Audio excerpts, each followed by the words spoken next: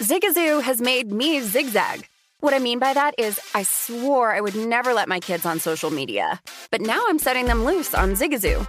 Zigazoo is a space for kids to post videos they've created and to share them with other kids just like them. Videos that are moderated by actual people. And since there are no comments or messaging, you don't have to worry about social trolling. Zigazoo, the world's largest social network for kids. Download the Zigazoo app today.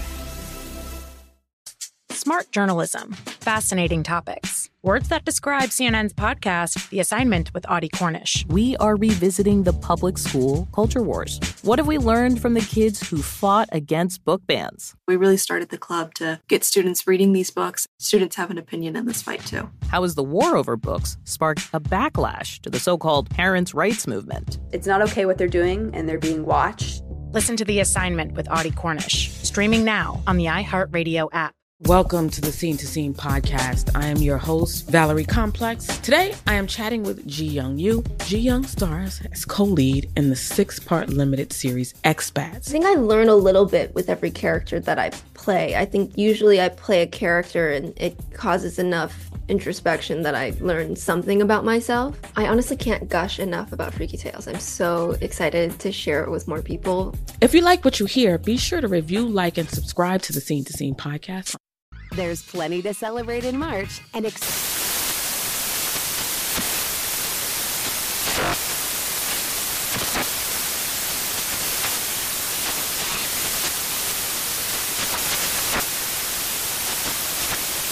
National Craft Month with the perfect pizza at home class from Craftsy. And anytime is right to listen to iHeartRadio's iHeart Country Radio. Discover more shows and movies for free. Breaking down every game, every day in Major League Baseball. This is the Baseball Betting Show. Here is your host, Greg Peterson. Former Pro Low, welcome to lovely Las Vegas for the Baseball Betting Show with myself, Greg Peterson. We've got a great podcast for you. It's in the second segment. We are going to be joined by Curtis Rogers. He does pre- and post-game work for the official flagship station of the Seattle Mariners, that'd be 710 Seattle Sports. We're going to be talking with him about a couple different things. Obviously, the series that we're getting between the Seattle Mariners along with the Houston Astros, but on top of that, what we've all been able to see out of the Oakland A's thus far as they wound up getting another win on Saturday, the landscape of the American League, and just a starter or two that he is intrigued to see how they wind up faring on Sunday as well. So we're going to be having that chat with him in the second segment. Then in the final segment, going to give you guys picks and analysis on every game on the betting board for this MLB Sunday as we touch them all. First things first, always do love to be able to answer your Twitter questions on this podcast. If you got one or two ways to be able to fire those in. First one is my Twitter timeline at gunit_81. Keep in mind, letter CM. Name me does not matter. So as per usual, please do send these into the timeline. Other ways, find an Apple Podcast review. If you rate this podcast 5 stars, it is very much appreciated. From there, you're able to find whatever you'd like to hear on this podcast by that 5-star review. Really did not wind up getting in too many questions today, but we wound up seeing another great day of baseball on Saturday. And, well, the unders, they continue to prevail. So let's dive into that. Try to find some trends and try to get to know these teams a little bit better. Games from yesterday is Greg buzzing about. Here is the Rowdy recap. We're going to be talking about this with Curtis Rogers a little bit later, but the Oakland A's do it again. 5th time in the last 7 days that they've been north of a plus 160 underdog and won outright. 7-5 the final as Christian Pache comes up in the 9th inning. He winds up going deep off of Julian Merriweather. His first home run as an Oakland A. You wound up having Sean Murphy a little bit earlier in the game. He gets his second home run as Hyun-Jin Ryu. This guy looks broken and just cannot get up. 5 runs given up over the course of 4 innings. He is not what he once was. Bullpen from there, other than Merriweather, who gave up the 2 runs in the inning with the home run to Pache, was relatively solid. Yimi Garcia, Trent Thornton, they combined for 3 scoreless innings. David Phelps, he was able to give you a scoreless inning as well. And for the Blue Jays, pair of home runs in this one. Zach Collins, first home run of the season, and then you wind up having Matt Chapman get his second home run of the campaign as the man that wound up giving up both of those, Domingo Acevedo. He winds up giving up 3 runs in 2/3 of an inning. Paul Blackburn, not a bad start here. Looks like he could be reliable for the Oakland A's. 5 innings, 2 runs given up, Not a big strikeout guy, but does a good job of being able to give a little bit of length in these games. Danny Jimenez, along with Lou Trevino, give you a scoreless inning, and Justin Grimm, 4 outside the bullpen to be able to get it done for the Oakland A's. The Tampa Bay Rays wind up playing another under against the Chicago White Sox. 3-2 the final. The White Sox able to get another 1-run win. For Corey Kluber, not a bad start in this one. Gives up 2 runs over the course of 5 innings as Jose Abreu winds up taking him deep for his home run of the season. From there, you wind up having Ryan Thompson take the loss due to an unearned run, give it up in an inning, as you wind up having a fielding error there, and Corey Kluber wound up having an error of his own, but unearned run wound up costing him. Jeffrey Springs, Andrew Kittredge, they both give you a scoreless inning, but for the Tampa Bay Rays, 1 of 7 with men in scoring position as wound up having a nice start out of Michael Kopech. 1 unearned run over the course of 5 innings. I feel like the White Sox should have been starting him last year. They were not doing so. Now that he's starting this year, things have really been able to come to the forefront. Reynaldo Lopez comes in for an inning. He winds up giving up a run, but Jose Ruiz, along with Liam Hendricks, give you a scoreless inning, coupled with Bennett Sosa to be able to get it done out there. The Arizona Diamondbacks, as an underdog, get the win by a count of 3-2, and for the Arizona Diamondbacks, they bolstered their batting average from $135 to $153. Someone call the papers, as you wind up seeing another Diamondbacks under in this one. They've only played 2 overs thus far this season, but for the Diamondbacks, the big hit in this one winds up coming off of Seth Lugo, as in the 7th inning, you wind up getting a home run off the bat of Sergio Alcantara. His first home run of the season for Carlos Carrasco. Not a bad start here. 5 scoreless innings, and then you wind up having Joey Rodriguez give up a run in an inning, but Seth Lugo gives up that home run. 2 runs in total over the course of an inning. Trevor May, Adam Ottavino are able to give you a scoreless inning, and for the New York Mets, lone 2 runs of the game come off of Ian Kennedy as Starling Marte of the Marte Parte. Second home run of the season off of Kennedy. He gives up those 2 runs in an inning, but Mark Melancon was able to give you a scoreless inning. Sean Poppen, Joe Tipley, they both give you a combined 2 scoreless innings, and Zach Gallen, 4 scoreless in his second start of the season, and Kyle Nelson was able to give you a scoreless inning as well. The Atlanta Braves go on the road, and they're able to get it done against the Slam Diego Padres by a count of 5-2, as you wind up having Mr. Nick Martinez get his second start after he spent 5 years out there in Japan, and, well, much like his first go-around in the United States, not going well here, as he winds up giving up 4 runs over the course of 5 innings, including not 1, not 2, but 3 home runs. Marcell Ozuna, 3rd home run of the season, Matt Olson is 2nd, and then Ozzie Albies, Ozzie, oi, 4th home run of the season for him, as Ian Anderson, very solid start here. 5 2/3 innings, he winds up giving up 1 run. That 1 run was a solo home run to Jurickson Profar. Good start for him to begin the season. His start of the campaign, Trent Grisham would go deep off of Will Smith, getting jiggy with his first home run of the season, as Smith gives up a 1 run in 1 1/3 innings, but Colin McHugh, a scoreless inning.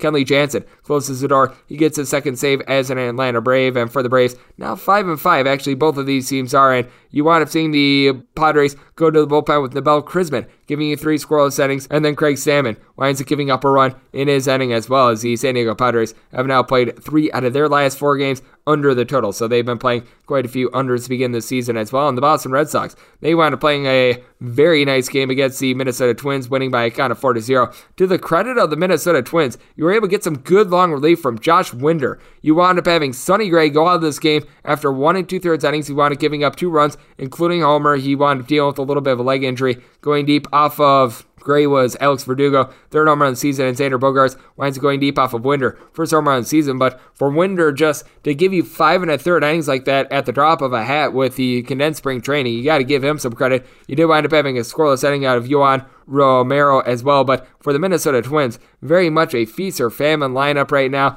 and they wound up coming up snake eyes in this one, as it's a Minnesota Twins team that they have broken the 4-run plateau just twice thus far this season, so been a little bit of an issue there. And for the Boston Red Sox, Tanner Houck, very good in this game. 5 2/3 innings scoreless. Matt Strahm was able to give you a scoreless inning, and Garrett Woodlock, 2 1/3 innings scoreless from him, as well as you wind up having the Kansas City Royals also play a little bit of a game of Easter with the Detroit Tigers. 3-1. The Kansas City Royals were able to get the job done, and for the Royals, it has been a very interesting start to the season for them, as this is a bunch that they have been able to break the 4-run plateau just twice, actually the 3-run plateau just twice, but regardless, they are 3 of 5, and with Chris with K. Bubich, very interesting stat line here, as he winds up going 4 1/3 innings, giving up 1 run on 6 walks. and 2 hits. So that was fascinating to say the least. Scott Barlow coupled with Colin Snyder, though, they combined for 3 scoreless innings. You wind up getting Josh Shea out, a scoreless inning for a save, and Dylan Coleman was able to give you a pair of outs out of the bullpen, and you wind up having Hunter Dozier on the offensive side of things go deep off of Will Vest. Really the deciding hit in this one. First home run of the season for Vest, gives up 2 runs over the course of an inning. Matt Manning was not long for this game. He gives up only 1 run, but last just 2 innings, giving up 5 hits in the process. He was just dodging bullets out there. And then from there, Drew Hutchinson gives you 3 scoreless innings, and then you wind up getting 2 scoreless out of Jason Foley.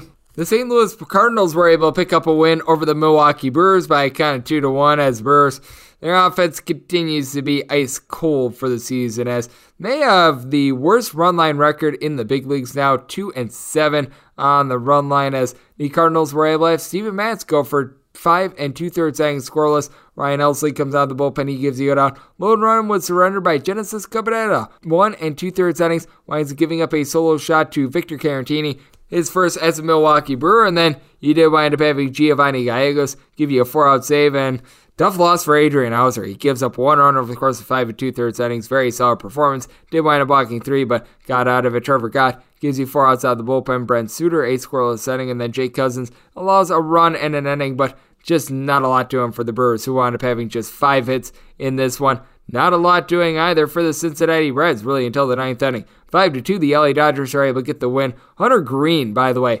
39 pitches of above 100 miles per hour, pretty much in the modern age of tracking pitch velocity. That is the most that we've ever seen at a start ever. He gives up 3 runs, 2 of which were earned over the course of 5 1/3 innings. Says Trey Turner down for what? Gets his first home run of the season off of him, but it was Mr. Julio Arias who wound up going 5 scoreless innings for the LA Dodgers. From there, Evan Phillips, David Price, they both give you a scoreless inning. Mitch White tried to close out the final 2 innings, got through 1 scoreless, and then gave up a few hits in the 9th. He gives up 2 runs in total as Danny Hudson has to come in for the save. And for the Reds, Buck Farmer gives up a run in 2/3 of an inning. You wind up having a scoreless inning out of 1, Dari Moreta, and then you wind up having a run given up by Daniel Duarte in his inning of work as the Reds wind up mustering just 4 hits in this one, half of which wound up coming in the 9th inning. Houston Astros wind up holding the Seattle Mariners scoreless 4-0 the final as the Astros, they've only played 2 overs themselves thus far this season, and a lot of it has been due to great pitching as Hector Neris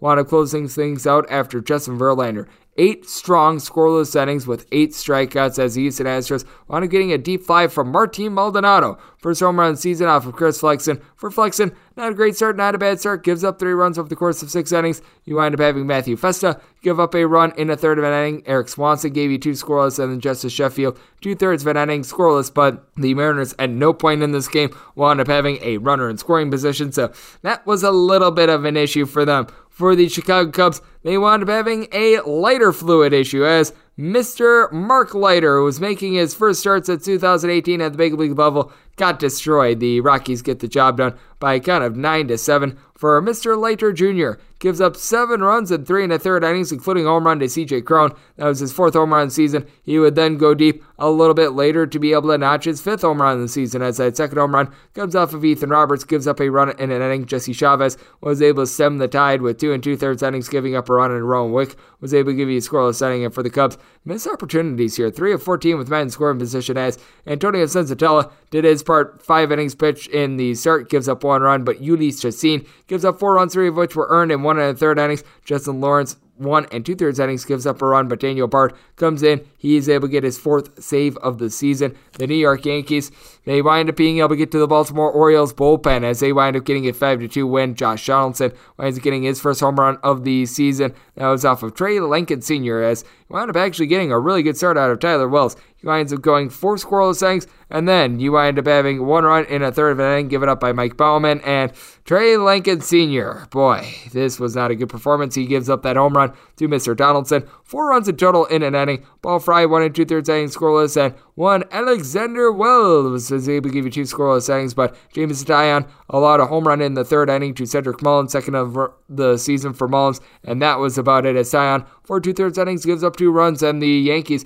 top 3 bullpen out there in the big leagues in terms of ERA gets it done again. Michael King, the King, gives you 2 scoreless innings. You wind up getting a scoreless inning of JP Sears, and Clay Holmes is able to give you 4 outs out of the bullpen as well. Wound up having the LA Angels bullpen look relatively solid in their 7-2 win over over the Walker Texas Rangers. As Noah Thor Syndergaard, good start here. 6 innings pitch, does wind up giving up 2 runs, but then you wind up having Archie Bradley give you 2 scoreless innings and Oliver Ortega a scoreless inning to be able to get it done. And for the 3rd time in 2 days, Shohei Ohtani winds up going deep. He takes Greg Holland deep for his 3rd home run of the season, and then you wind up having the 1st home run of the season off the bat of Tyler Wade as he winds up going deep off of Joe Barlow, who last year was really good. This year, seeing a little bit of fall off Taylor Hearn, not the start that he was looking for, and now in his 2 starts, he has went 7 2/3 innings, giving up in that time span 14 hits, gives up 3 runs in this one. Brett Martin winds up giving you an out of the bullpen. Garrett Richards, scoreless inning. Matt Gibby some more wound up coming out of the bullpen for 2 innings. He gave up a run, and then Greg Holland gives up 2 runs over the course of an inning. And for the Texas Rangers, not a lot doing on offense, just 1 of 4 with men in scoring position as Marcus Semien now hitting a $147. So that has been tough for this team. What has been also a little bit tough is the fact that the Washington Nationals have been very up and down as well. The poopy Pittsburgh Pirates get a 6-4 win as Josh Rogers winds up giving up 3 runs in 4 1/3 innings. Steve Cishek, he was able to give you 1 2/3 innings out of the bullpen, but Kyle Finnegan, 3 runs, 2 of which were earned while getting just 2 outs. Hunter Harvey was able to give you an out of the bullpen to be able to shore things up, and Victor Arano was able to give you a scoreless inning. But for the Nats, they wind up going 2 of 11 with men in scoring position. Bright spot in this game. Going to be the bright spot a lot this season for the Washington Nationals. That'd be Juan Soto, 3rd home run of the season. Goes deep off of Bryce Wilson, who gives up 2 runs over the course of 4 1/3 innings. But Dylan Peters is able to give you 2 scoreless innings. David Bednar was able to give you 1 2/3 innings scoreless, and Chris Strand does allow 2 runs in his inning of work. But the Pirates, they do go 4 of 9 with men in scoring position to be able to get this one done. The Philadelphia Phillies, they lambaste the Miami Marlins by a count of 10-3. This game was really over before it could get started. As for the Philadelphia Phillies, no home runs in this one, but 7 of 12 with men in scoring position as Trevor Rogers, worst start of his young career. He gets 5 outs and he gives up 7 runs, all of which were earned. Cody Poteet has to go 3 1/3 innings. He gave up just 1 run in the process, and then Shawn Armstrong, the victim of 2 unearned runs, was hurt by a Joey Wendell fielding error, and also you wind up having Brian Anderson come in there as well. Steven O'Kurt, along with Daniel Castano and Tanner Scott, I'll give you a scoreless inning. And for the Miami Marlins, they won the home run battle 2-0. Avisail Garcia goes deep off of Bailey Falter, his 1st home run of the season, and then Ranger Suarez winds up allowing Ode Soler to get his 1st home run as Miami Marlins. For Suarez, he winds up giving up 2 runs over the course of 5 innings, not keeping up the 169 ERA he had as a starter a season ago, but certainly doing a solid job here. Sir Anthony Dominguez was able to give you a scoreless inning along James Norwood, and then you wind up having 2 innings out of Bailey Falter. He does wind up allowing that solo home run, but more than enough to be able to get the job done. Also being able to get the job done, the San Francisco Giants. They hit the road and they take down the Guardians by a count of 4-2, despite the fact that the Giants go 1 of 9 with runners in scoring position. Anthony DeSclafani winds up giving up 2 runs over the course of 4 2/3 innings, and then the Giants, who were the only team in the big leagues last season to have a bullpen ERA sub-3, they get it done. Dominique Leone, Tyler Rogers, Jake McGee, they all give you a scoreless inning. John Briba along Jarlin Garcia, goodbye for a scoreless inning, and Jose Alvarez able to give you an out of the bullpen. And for the Guardians, Cal Quantrill gives up 2 runs over the course of 4 2/3 innings. Not great, not terrible. Nick Sandlin, though, he winds up giving up 2 runs in his inning of work. Sam Entages came in for a scoreless inning, and then you wind up having 1 1/3 innings combined out of Trevor Stephen and Logan Allen scoreless as the Guardians 1 of 11 with men in scoring position after they came into the series just completely white hot with the bats. And taking a look at something else that is completely white hot, if you've been betting unders this season in Major League Baseball, we wound up seeing another under day on Saturday, but overall for the season, 71 unders of 48 overs, 59.7% hit rate. Underdogs have been okay this season, 42.1%. 53 and 73 straight up, but as we know, if you're taking these underdog prices, you're getting a lot like the good old Oakland A's, who have been able to get it done as underdogs. A little bit of a rough day on Saturday in Major League Baseball. They wound up going just 5 of 10, but the unders, they wind up hitting in a big giant way. You wound up having 1 push on a total, 10 unders, and 4 overs. So that's what we wound up seeing in Major League Baseball on Saturday. Now let's get a little bit of an American League West roundup with our good friend Curtis Rogers. He does tremendous work with 710 Seattle Sports. He is the pre- and post-game host for the Seattle Mariners. So we're going to be talking with him about all these American League West teams, and also going to be getting his thoughts on just what we're going to be seeing on Sunday in general. That's up next right here on the Baseball Betting Show with myself, Greg Peterson, now part of the VSiN Family Podcast.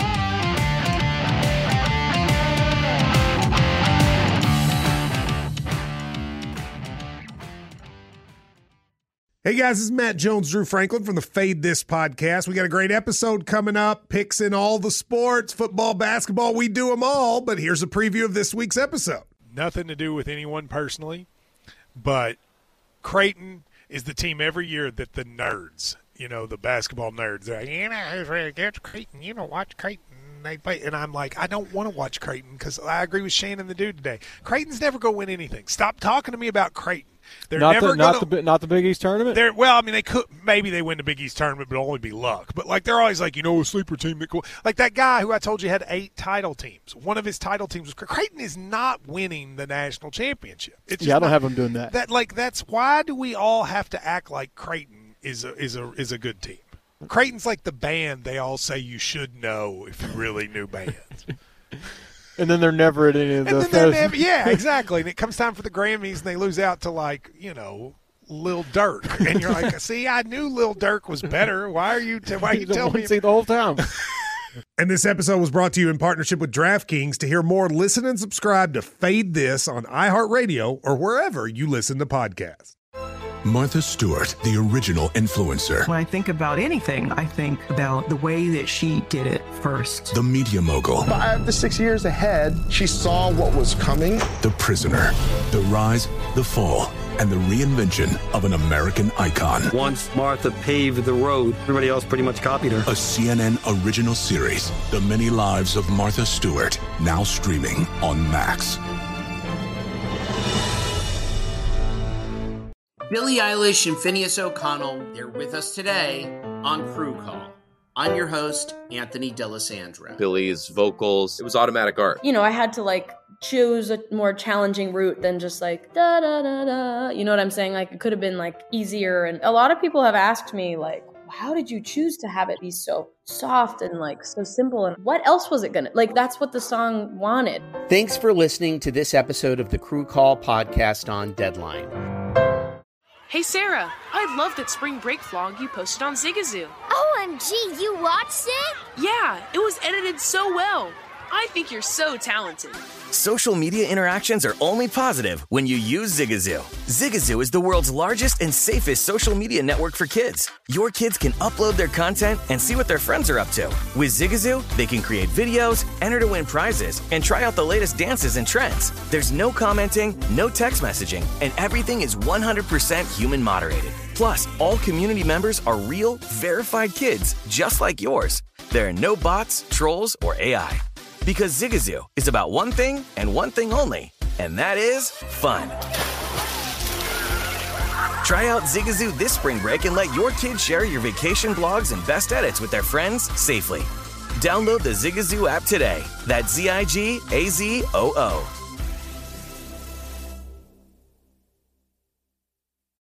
What's up? I'm John Wall. And I'm CJ Toledano, and we're starting a new podcast presented by DraftKings called Point Game.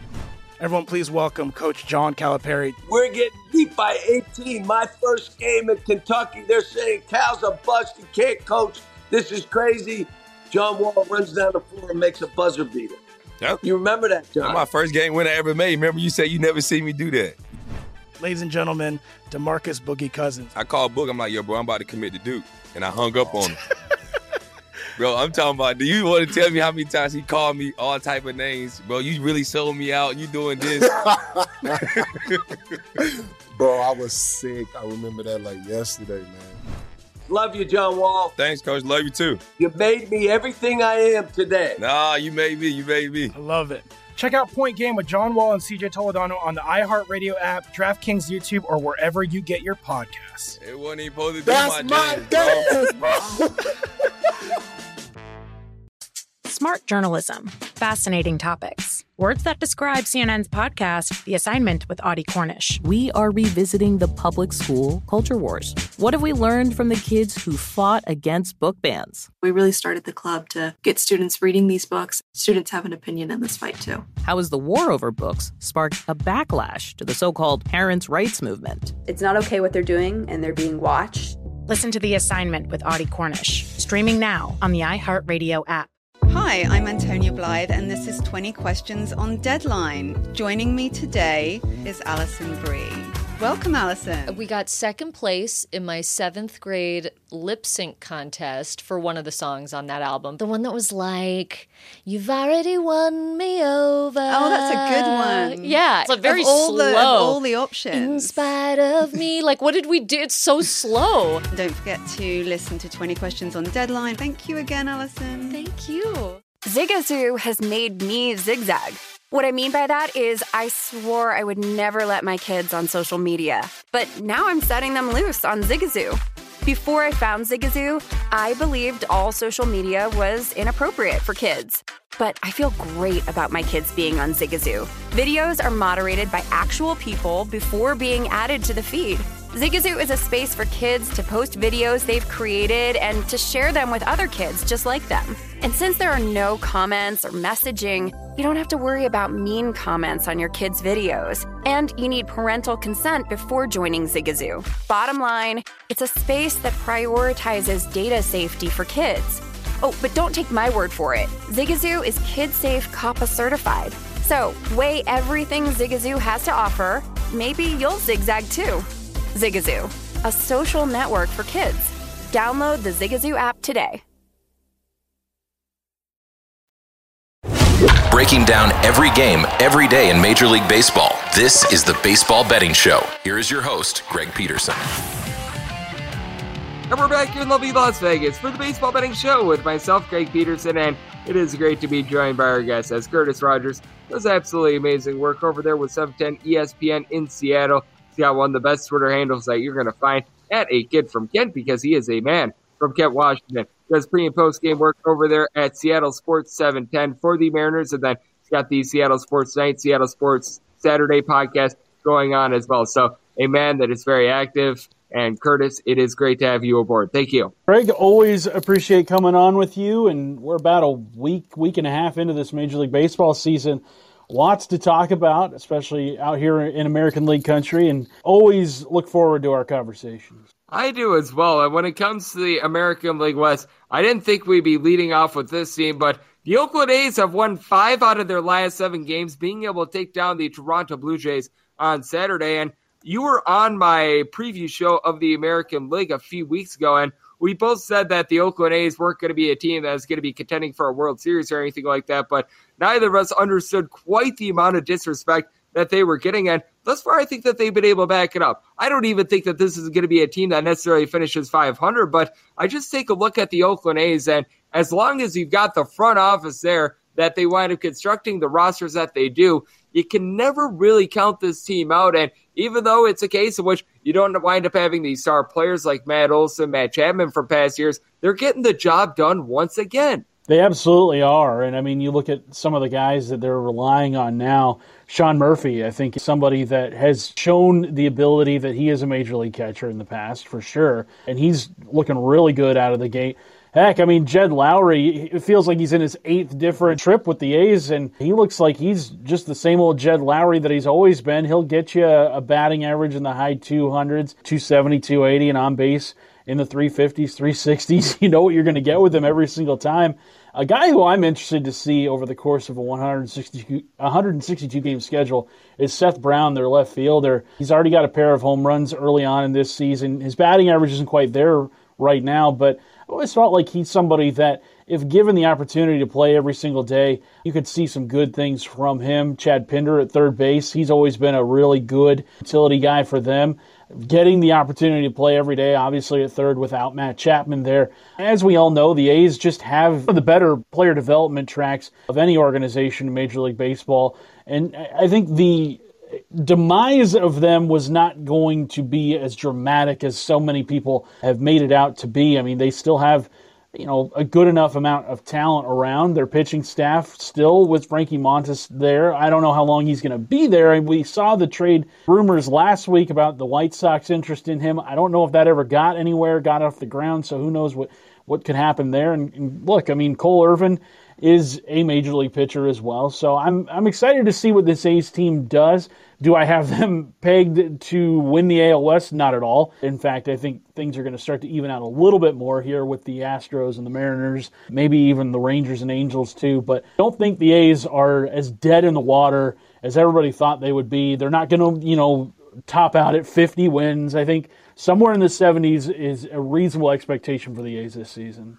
Yep, I'm right there with you. I do think that the Oakland A's, if you're like me out here in Vegas betting on them every single day, until they wind up pulling off these prices that are like north of plus 175, you got to keep betting them until we wind up seeing otherwise, because this is a team that they're offering you a good effort night in and night out. That's what you can always expect from the Oakland A's. Got a bunch of guys that they don't have big names, but they're certainly delivering big performance, as we do have Curtis Rogers of 710 Seattle Sports joining me right here on the podcast. And Curtis, when it comes to a pair of other teams out there in that same division, the American League West, we've got them squaring off this weekend. That'd be the Seattle Mariners and the Houston Astros. The Houston Astros are such an intriguing team because it doesn't matter who they wind up pulling in there. It just feels like everyone's able to connect with the ball. Hey, Chas McCormick, Jose Siri, young guys out there in the outfield. They've been playing well. Jeremy Pena, you wind up plugging him in, and lo and behold, he's getting on base like it's nobody's business for the Houston Astros.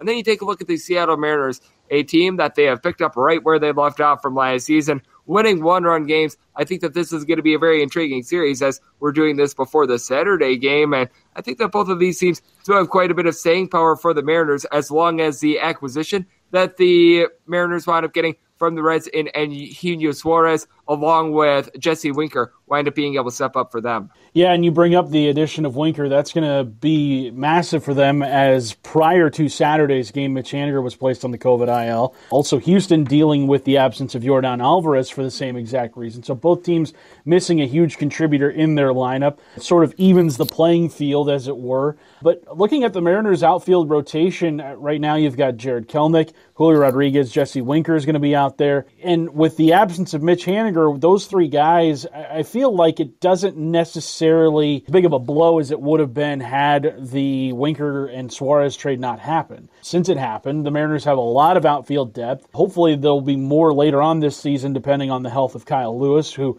is still down in Arizona doing an extended spring training as he continues to recover from his knee operations. And looking at the Astros, you talked just how they kind of plug and play, and everybody kind of picks up where the last guy left off. They have such tremendous depth throughout that organization. That's why I still have them picked as my American League West favorite in 2022, even without Carlos Correa, even without George Springer, without Zach Greinke, without Garrett Cole. All these names, all these superstars that they have lost over the last 2 or 3 seasons, it still seems to not matter because they're able to plug them in the lineup, also plug them into the rotation. Guys like Jose Urquidy, guys like Luis Garcia, Christian Javier, another name that you can throw on that pile. Heck, they even get Justin Verlander back this season, who had a really good start his first time out of the gate. So even with all those losses, it just feels like the Astros are still very much the team to beat in the American League West. I do think the Mariners are gaining on them, but I don't think this is the year that they pass them. Yep, I agree with you there. I think that it's a case in which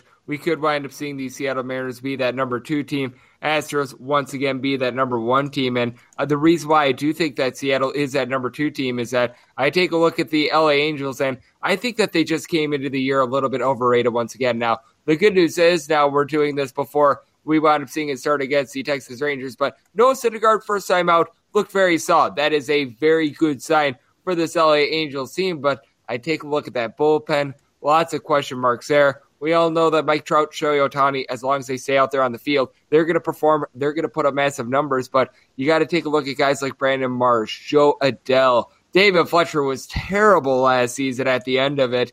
I just take a look at those guys, and I don't have a lot of faith in them being able to step up, and I feel like the Mariners' core, especially that bullpen, much greater than that of the LA Angels, that they just feel really top-heavy once again this year. They really do. And, I mean, you bring up David Fletcher, who's off to a very slow start as well, 1 for 13 heading into Saturday. I think he had a $108 in the final month of the season last year, and he hit 2 home runs for the entirety of the year. What good is his bat? Yeah, I mean, boy. And it's crazy to think that just a couple of years ago, he's one of the more undervalued players across Major League Baseball. It is shifted very quickly on him. But you bring up that Mariners bullpen and just how good it could potentially be. We all know from last year how Paul Sewald's emergence really stabilized things in that bullpen. Same with Drew Steckenrider. Diego Castillo was very, up and down after they acquired him from Tampa. But a name to keep an eye on who has just been opening eyes across the league right now is Andres Munoz. Heading into Saturday, he has struck out the last 8 batters he has faced.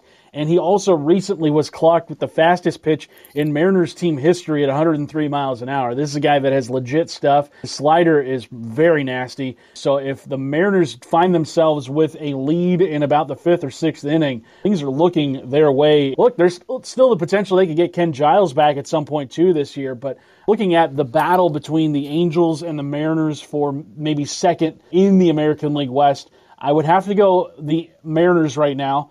Also, I would choose the Mariners because I don't think Scott Servais would ever intentionally walk somebody with the bases loaded like we saw the other night where Joe Madden chose to intentionally walk Corey Seager with the bases loaded. Still trying to wrap my mind around that. I mean, yeah, the Angels ended up winning that game, but boy, that is one of the more head-scratching managerial decisions I've ever seen. Yep, and according to Bob Nightingale, he had a great tweet about this. It was the first time that any manager sent an intentional walk in a game in which they were trailing since 1881. So it had been a while since we had seen a manager in a game that they were trailing issue an intentional walk. And I'm sure that we were all there where Jim O'Rourke of the Buffalo Bisons issued that intentional walk on August 2nd, 1881. As we do have Curtis Rogers of 710 Seattle Sports joining me right here on the podcast. And Curtis, when it comes to what we've all seen this early part of the MLB season, is there anything that's really standing out to you that's been a big surprise? Because I'm sure that we're able to spot a couple of them. Now, obviously, if you're looking to do like an NFL comparison, because NFL teams wind up playing 17 games, these teams are pretty much the equivalents of one NFL weekend. So it's very, very early, and it could be a little bit more of a broad brush trend. Like I've been noticing that we've just had a lot of low-scoring games in general this season. But is there anything that's really been standing out to you, either to the positive or the negative? Yeah, in the American League East, I look at that race right now. It's weird to see all the teams we kind of had pegged as teams that were going to run away with the division all at 500 or maybe below. You've got the Blue Jays at 5-4, the Yankees at 4-4. You've got the Rays; they are around 500 as well. You've got you've got the Red Sox at 3-4. All 4 of those teams, I mean, we had kind of pegged them for at least a few of the American League playoff spots. Yeah, the Rays are 4-5 right now. And the only team with a positive run differential out of those American League East contenders is the New York Yankees, and they're +3. So that to me is interesting because we had chalked it up to the American League East as getting many of those additional playoff spots in the new playoff format, but so far it has not happened. And then another team that is really impressed, yeah, they're 4-3, only a game above 500, just a week into this thing, but the Cleveland Guardians with a +20 run differential, second best in baseball behind the New York Mets, who are 6-3 right now. Cleveland has looked a lot better than I think many people were anticipating, especially considering the fact that they were pretty much shipping everybody off. I think Cleveland is a team that, yeah, they are in a transitional phase, but also, look, there's still talent on that roster. They've now made a commitment to Jose Ramirez. Hopefully they'll make a bigger commitment to other guys on that roster. They have looked really good. Obviously, that blowout win over the Royals, a big reason for that 20-run differential. But look, they have looked better than I think a lot of people had anticipated. Oh, I'm right there with you. And the guy that wound up going on the hill on Saturday, Cal Quantrill, I really like what he's able to bring to that Guardians team as well. So we are in lockstep there, as we do have Curtis Rogers of 710 Seattle Sports joining me right here on the podcast. And Curtis, just in terms of what we're going to be getting on Sunday, I know that you're certainly going to be locked in to that Seattle Mariners versus Houston Astros game, but is there anything else that you're really curious to see? Because we do have a lot of these guys that we're going to call it what it is. They're towards the end of the rotation that are going to be going, and I do think that some of these ends of the rotation could be the difference between a team making the postseason, not making the postseason. As we know, depth is very big with regards to the MLB when it comes to the back half of the season. Anything that you're really taking note of that we're going to be seeing on Sunday? Well, I mean, in that Mariners-Astros game, as you pointed out, the Mariners are sending Matt Brash to the hill, who in his Major League debut against the Chicago White Sox looked very impressive, striking out, I believe it was 6 White Sox through 5 1/3 innings pitched. Brash has been one of the more highly touted pitching prospects the Mariners have had over the last few years. And if you follow the Pitching Ninja Twitter account, he was just infatuated with Brash's slider against that White Sox lineup. And as we know, the White Sox, very deep lineup. So it'll be interesting to see how Brash follows up that impressive debut against another deep lineup in the Houston Astros. But another game I'm looking at right now is probably going to be the Yankees and the Orioles. Nestor Cortez is somebody that he has all those different arm slots. He's somebody that has, had a very interesting journey through Major League Baseball. Last year, 93 innings pitched, had an ERA below 3. Was really one of the more valuable pieces of that Yankees team. Made 14 starts as well. Just so versatile in what he can do on the mound. We're going to see if he can continue to build off of that. I mean, what a find that would be for the Yankees. Somebody that was once a Yankee, left, joined the Mariners back in 2020, came back in 2021. Maybe he's figured it out. Because if so, I mean, that is a Yankees team that is in desperate need of depth in the starting rotation because there's so many guys you can't really bank on right now. If Cortez is somebody that can emerge amongst that group, the Yankees are going to benefit greatly from Cortez. Yep. The Yankees can certainly use the emergence of Nestor Cortez. He's going to be a big cog of that, and a man that always emerges for us whenever he joins this podcast. That'd be you, Curtis. You do absolutely tremendous work over there with Seattle Sports 710. I know you're doing a lot of work this season with regards to the Seattle Mariners because even when they've got off days, I know you've been doing a little bit of a show for them as well. You wind up doing the Seattle Sports Night, Seattle Sports Saturday podcast as well. And when it comes to football season, I know that you help out with coverage of the Seattle Seahawks as well. So let the good people know they're able to follow you on social media and just what's all on tap for you the next few weeks. Yeah, the next few weeks are going to be busy. We're going to have another episode of Mariners Extra Innings coming up on Monday with an off day. And then also, you mentioned the NFL coverage we do here as well. We're going to have tons of draft coverage leading up to that Thursday, the 28th, the 29th, and also the 30th. So plenty in store for that. And then as well, Mariners pre- and post-game throughout the week. I'll be on it Saturday night. We'll be talking to you then. And Greg, I'll be talking to you the next time we link up. It's going to be a lot of fun to see what winds up happening in the NFL draft, by the way, because going to be out here in lovely Las Vegas this year. Was supposed to happen a couple years ago. As we know, the pandemic wound up putting the kibosh on that, but now we are getting it this year. It's going to be a lot of fun. And Curtis, he covers a little bit of everything, does a great job with Mariners pre- and post-game work, and just is a staple over there, out there in the Seattle sports landscape, and it's always great to get him aboard. So big thanks to Curtis for joining me right here on the Baseball Betting Show. And coming up next, it is that time of the podcast. I give you picks and analysis on every game on the betting board for this MLB Sunday as we touch them all.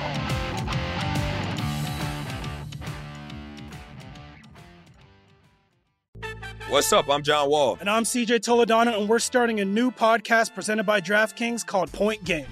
Everyone, please welcome Coach John Calipari. We're getting beat by 18. My first game in Kentucky, they're saying Cal's a bust. He can't coach. This is crazy.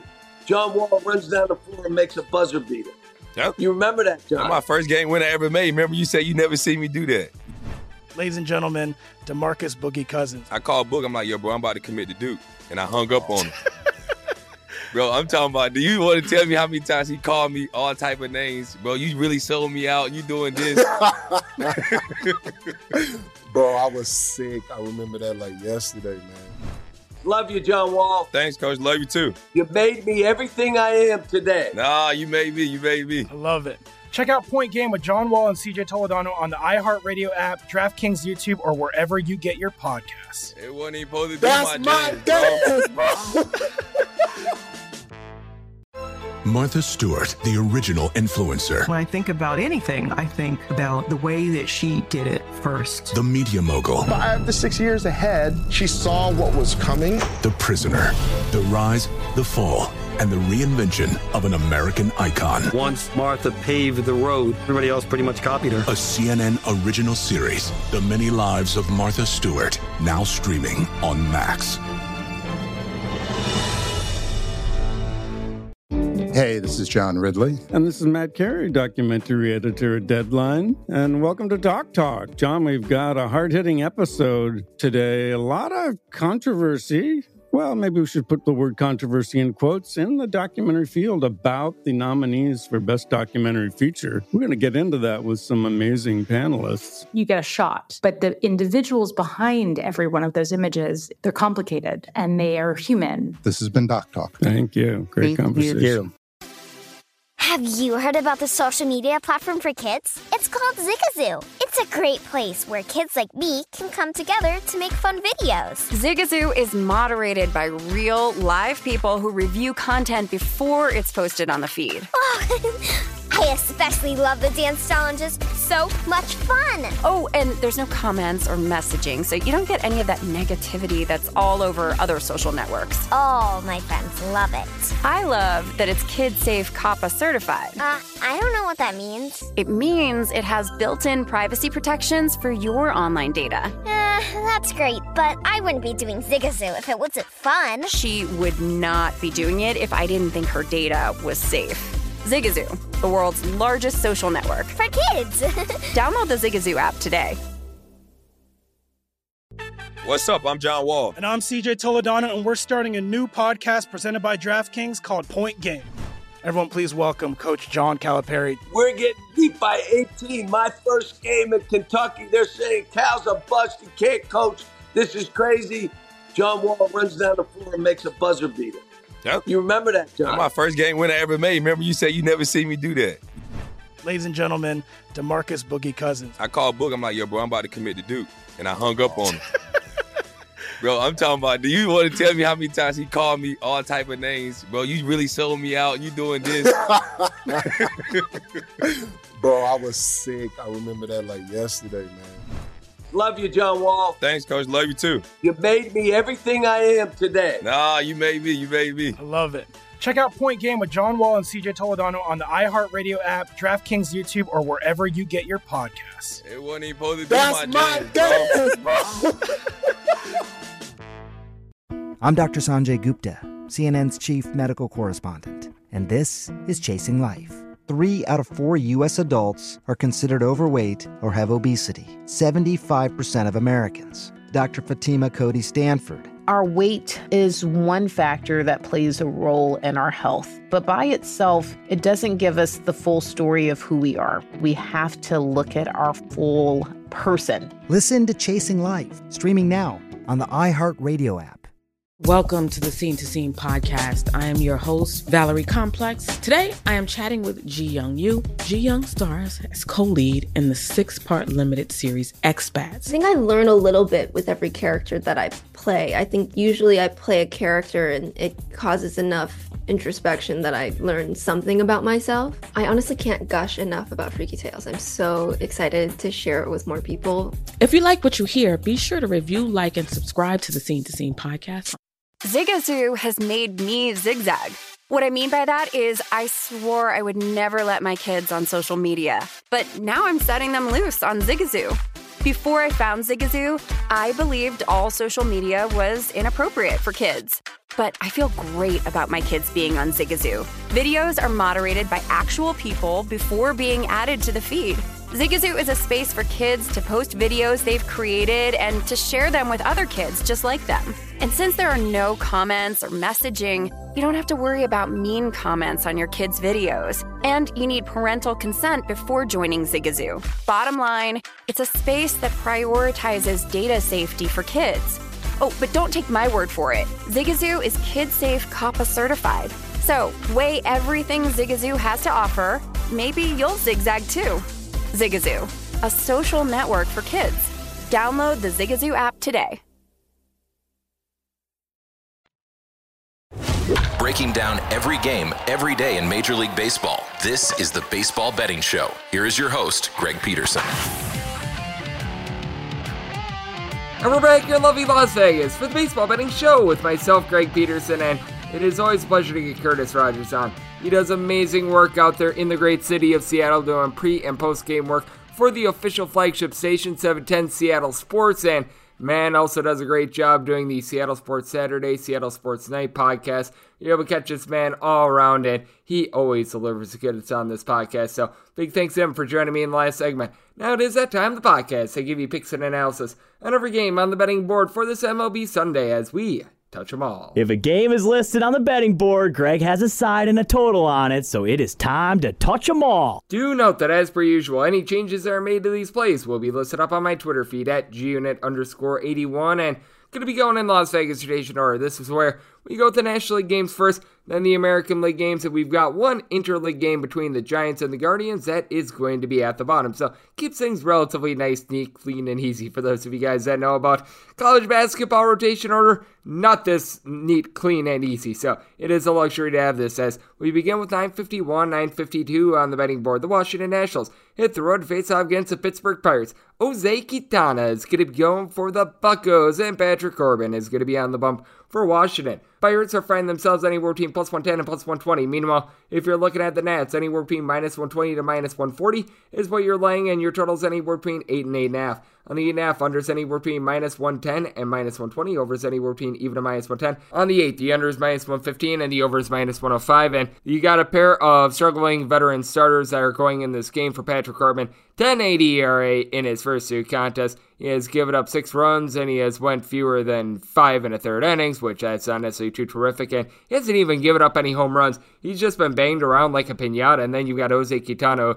Last season, while he was with the LA Angels, wound up having a north of 6 ERA, but that said, first time out, 5 1/3 innings, gave up 1 run. That was a very good start to the season for him. Now, you need to see a little bit more before you can be convinced that this is like 2018-19 Cubs, Jose Quintana, but you do take a look at the bullpen. David Bednar is able to give you some solid innings.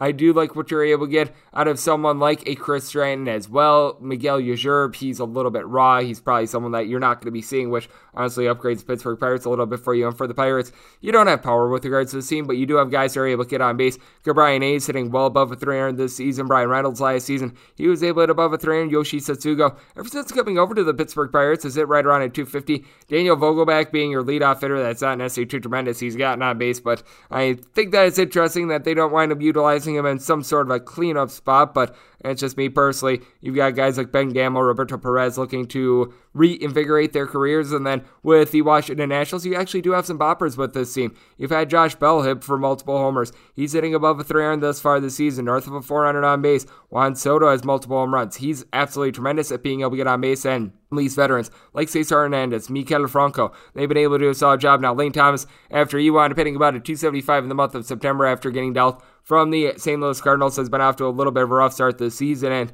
for the Nationals, this entire bullpen is rough. Kyle Finnegan and Sean Doolittle, these guys just are not what they once were. Both of these guys have aged, and they have not aged very well. You've got Victor Arano, who out there in the bullpen might be one of their best pieces, because Tanner Rainey last year had a north of a 7 ERA. Austin Voth is someone that they're looking at as a little bit of a long reliever as well, so I do think that's a little bit of a rough spot here for the Washington Nationals. I did wind up saying them as a slight favorite because they've got a little bit more power, but I think that this has went a little bit too far. Set this line at a minus 107, so here at north of plus 110, going to be taking a shot here on the Pittsburgh Pirates. Neither of these starters are guys I necessarily have a lot of faith in, set my total at an 8.8, so looking over as well. 953, 954 on the betting board. The Arizona Diamondbacks are going to be in the road face-off against the New York Metropolitans. David Peterson, great name. He's going to be going for the Mets, and Humberto Castellanos is going to be on the bump for the Arizona Diamondbacks. D-backs anywhere between plus 155 and plus 170. Peterson Company anywhere between minus 180 and minus 185, and total on this game, you're going to be finding it at an 8.5. With the 8.5, you're finding the juice on the over anywhere between minus 110 and minus 115, and same goes for the under as well. You're actually going to be finding it anywhere between minus 105 and minus 115 on both sides, and we're seeing a straight 8 out there as well. On the 8, over is minus 120, and the under is even, and for the Arizona Diamondbacks, congratulations. They are now hitting as a collective a $1.53. Now, I did wind up saying this total at an 8.7. I'm going to be taking a look at the over because David Peterson, not necessarily a guy that you want to be having too much faith in, and the same goes for Humberto Castellanos. By the way, if you're looking at the Mets run line, currently finding that at a plus 110. I was willing to lay more like a minus 105 on this, so that's where I'm going to be looking. I don't necessarily want to lay this minus 180 money line with the Mets. I wanted saying it more around a minus 174, but I'm going to be willing to take that plus price. You take a look at Mr. Castellanos, and he's someone that he wanted to make a couple starts last year. He was thrown in the bullpen as well. Began the season out there in the bullpen, and the Diamondbacks are so notorious for this. They wind up having a guy go from being a starter to being out of the bullpen to being a starter, and when you wind up just intermixing this, because the work that you wind up doing to prepare to be a starter is so much different than it is in terms of that versus being in the bullpen, it just completely throws these guys off, and it gives someone like Humberto Castellanos absolutely no chance whatsoever at success. Now, I don't think that Humberto Castellanos is ever going to be going out there and he's going to be a Cy Young Award winner or anything like that, but at the very least, give the guy a shot. After 2 relief appearances, now he's going to need to start. He's probably not going to be able to give you a lot of innings. And this is someone who's young. He's been able to give you right around 3 walks per 9 innings, which is far from great, but at the same time, I feel like there might be a little bit of upside there, but they just keep toying with him, and it's absolutely terrible for this team. I mean, you take a look at David Peterson, and it's not like this is a Mets team that's necessarily done the world's greatest job of being able to take care of him. You wind up having a couple bullpen appearances as well. You take a look at what he wound up doing during the 2021 season, and he was just sort of all over the place with regards to this team. Wound up having a relatively solid start to the season. He wound up making 15 starts overall, but command really got the best of him. 5.54 ERA. He wound up walking 29 guys in 66 and 2/3 innings, so neither of these guys were necessarily great for the Diamondbacks. You literally have nobody that's able to give you power. Ketel Marte of the Marte Parte is 14 home runs, wound up being the most of any player to return to the team from last season. Then you take a look at the flip side for the Mets, and they now have their Marte Parte in Starling Marte, someone who's one of the best at being able to get on base. That's a nice job of being able to get steals. Pete Alonso, one of the best home run hitters that you're able to find in all of baseball, actually led the league in terms of home runs on the road last season. This is a little bit more of a pitcher-friendly ballpark out there with New York, but we wound up seeing the big issue for this team wind up cropping up on Saturday, and that's the fact that the bullpen isn't what it was last season. Aaron Loup, Jurcic Familia, these guys are out of the fold. Edwin Diaz is someone that you cannot rely upon. Seth Lugo, I think that he's going to be able to find it. He's had a little bit of a rough season thus far, though. You take a look, Francisco Lindor, starting to look a little bit more like the gentleman that we wound up seeing over there in Cleveland. He, Jeff McNeil, Eduardo Escobar, along with Brandon Nimmo, all entered yesterday, having at least a 375 on base. So the Mets offense actually has not been too bad to this point. Entered yesterday, hitting a 268 as a collective, and I do think that David Peterson going to be able to do enough against a guy in Humberto Castellanos, who, if he wants to really have a shot, the Diamondbacks need to either put him as a starter or a reliever, quit playing games with him, and I do think that that is going to be a big issue, and I think the Castellanos gets rocked. You've got a bullpen for the Years and the Diamondbacks that is not necessarily so great. Got the senior citizens of Mark Melancon along with Oliver Perez, and then you wind up getting down to like Noe Ramirez. JB Wendelken is actually someone that I do like for this team, but you just don't necessarily have a lot of reliable options. I think the Castellanos might wind up going out of this game relatively quickly. I do like this total over, as I wound up saying the total at 8.7, and like I said, set the money line at minus 174 with the Mets, but I was willing to lay a price on the run line with them, seeing that at a plus 110. I'm going to take the run line of the New York Mets, full knowing that I am rolling the dice a little bit just because you don't wind up getting sometimes those last ups in the ninth inning with that home team, but willing to take the run line, and I'm going to be willing to take a look at this total over. 955, 956 on the betting board. You've got yourself the Miami Marlins, and they're going to be playing us to the Philadelphia Phillies. Zach Whelan and Dylan Wheeler is going to be going for the Phils, and Eliezer Hernandez is going to be on the bump for Miami. The Miami Marlins are finding themselves as sizable underdogs here, anywhere between plus 135 and plus 140. Meanwhile, if you're looking at the sillies, anywhere between minus 147 or minus 160 is your price, seeing anywhere between 7.5 and 8 on the total. On the 7.5, the over is minus 115 and the under is minus 105. On the 8, the over is minus 115 and the under is minus 105. Only place that really has that is DraftKings. Unfortunately, DraftKings is not in the state of Nevada, so not going to be able to take a look at that, as I did wind up saying this total at a 7.7. So here are the 7.5s that I'm seeing right now. I'm going to be taking a look at an over because you do have a guy in Zach Wheeler that he wound up having really not much of a spring training whatsoever, and you saw him come out rusty in his first start of the season, and he's going up against someone in Eliezer Hernandez, who last season he was obviously a little bit better at home, but still wound up giving up right around 2 home runs per 9 innings. The amount of hard contact that he winds up giving up, that is a little bit concerning. Now, you do take a look at this Philadelphia Phillies team. Bullpen is better for being able to support Zach Wheeler while he winds up being able to get up to speed, and for Wheeler, by bad, I mean in his first start, wound up giving up 1 run in 4 2/3 innings. Just not necessarily the typical length that you wind up seeing, and I do think that that'll probably be the case once again. It'll probably be on a little bit of a shorter leash, so expecting probably like 5 to 6 innings, but now you've got Corey Knebel, someone like a Jurcic Familia, being able to come in out of the bullpen for this team. James Norwood is able to give you a little bit of long relief as well. For the Miami Marlins, it is a team that they do have quite a solid bullpen, but you wind up seeing Trevor Rogers wind up giving up 5 runs in the first 2 innings yesterday. That wasn't necessarily too great for this team, so they're a little bit expended. Anthony Bass, Anthony Bender, these two guys are able to do a solid job. Tanner Scott, Cole Sulzer, winding coming over from the Orioles, really the only two Orioles relievers that were trustworthy, but you also take a look at this Miami Marlins team, and the lineup itself, not necessarily hitting the world's greatest. Among their starters in the lineup yesterday, other than Brian De La Cruz and John Birdie, pair of guys that wound up having for the season fewer than 10 at-bats entering into the game, you had one guy that was sitting above the Mendoza line of 200, and that'd be Garrett Cooper, Jorge Soler, Jesus Aguilar, Avisail Garcia. These guys have had a relatively rough start to the year. Now, Aguilar, in the month of August, was actually leading the National League in terms of RBI, but these guys just don't compare to what you're able to get on the flip side. Nick Castellanos is right now hitting above a 300 for the Philadelphia Phillies. Bryce Harper has had a little bit of a rough start to the season, but you know that Kyle Schwarber, both of these guys are going to be able to be firing all cylinders when it's all said and done. They are dealing with an injury to Gene Segura as well. Didi Gregorius has been able to do a solid job of being able to reach base, and filling in for Gene Segura, Yohan Camargo has been able to do a solid job of reaching base as well. Now, I take a look at Zach Wheeler. I did wind up having to downgrade him a little bit just because I'm not expecting as much length out of him in this start. I did wind up setting the Phillies at a minus 138 in a normal spot. I'd be setting this a little bit closer to a minus 150, minus 155. So seeing the plus 40s I am right now, I'm going to be willing to take a shot on the Miami Marlins. Did wind up setting the total at 7.7 because I do think that we see more of the Phillies bullpen than normal. So looking at an over, and I'm going to be taking a look at the fish in this spot. 957, 958 on the betting board. The St. Louis Cardinals hit the road to face off against the Milwaukee Brewers. Aaron Ashby is going to be going for the Crew. Dakota Hudson is going to be on the bump for St. Louis. St. Louis is finding themselves as underdogs, anywhere between plus 105 and plus 115. Meanwhile, with the Crew, it's anywhere between minus 122 and minus 130. 8.5 is your total. The over is anywhere between minus 110 and minus 120. The under is anywhere between even and minus 110. And with the Milwaukee Brewers, I did wind up saying them as a minus 115 favorite. The minimum that I would need to be able to take a look at the Cardinals on is plus 115. We have barely gotten there in some spots, so I'm going to be willing to take that plus 115 with St. Louis. With the Cardinals, certainly is a team that has quite a bit of firepower when it comes to the lineup. Tyler O'Neill along with Dylan Carlson. These are two young up-and-coming poppers out there in the outfield that they provide a lot of boom for this team, especially O'Neill, the way that he was able to come on last season. And going into the game on Saturday, Nolan Arenado, already 4 home runs this year. Took him a little bit of time to get acclimated to St. Louis.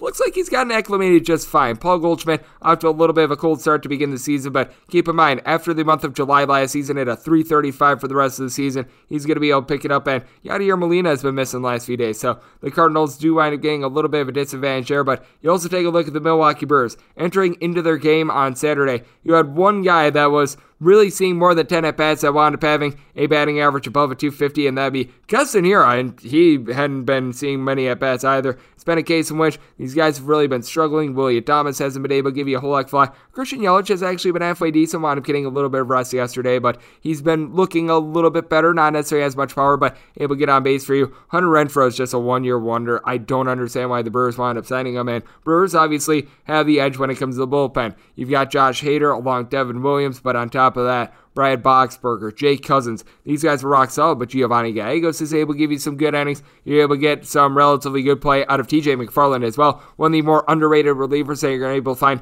out there in the big leagues, even someone like a Ryan Helsley, when he's right, he's able to give you some good production. Was a little bit up and down last season, but I take a look at Dakota Hudson, one of the best ground ball pitchers that you're able to find in all of baseball. He should be able to keep the ball in the yard, and for the St. Louis Cardinals, going into their game yesterday, the entire pitching staff had allowed just 1 home run. For Hudson, did wind up giving up 3 runs in 4 innings in his first outing. I think that he's going to be a little bit more rock solid, and for Ashby, he's been sort of used as a super reliever for this team, wound up throwing 3 1/3 innings against Baltimore Orioles. Can't think that he's necessarily going to be really going past 4, so the Brewers are probably going to have to deep dive with regards to their bullpen in this game. So I do think that Hudson going to be able to lend a little bit more length. I did wind up saying this at a plus 115. Ashby has some solid stuff. I think that he'll be able to lend a couple solid innings, but I do think that you can't make the Brewers too much of a favorite with all these unknowns surrounding them. So it is a case in which I'm going to be willing to take a shot here on the St. Louis Cardinals at that plus 115. Did wind up saying my total and an 8.2 as well with the way that the Brewers have been struggling, and the bullpen is relatively solid in their own right. So looking at it under and looking at the cards,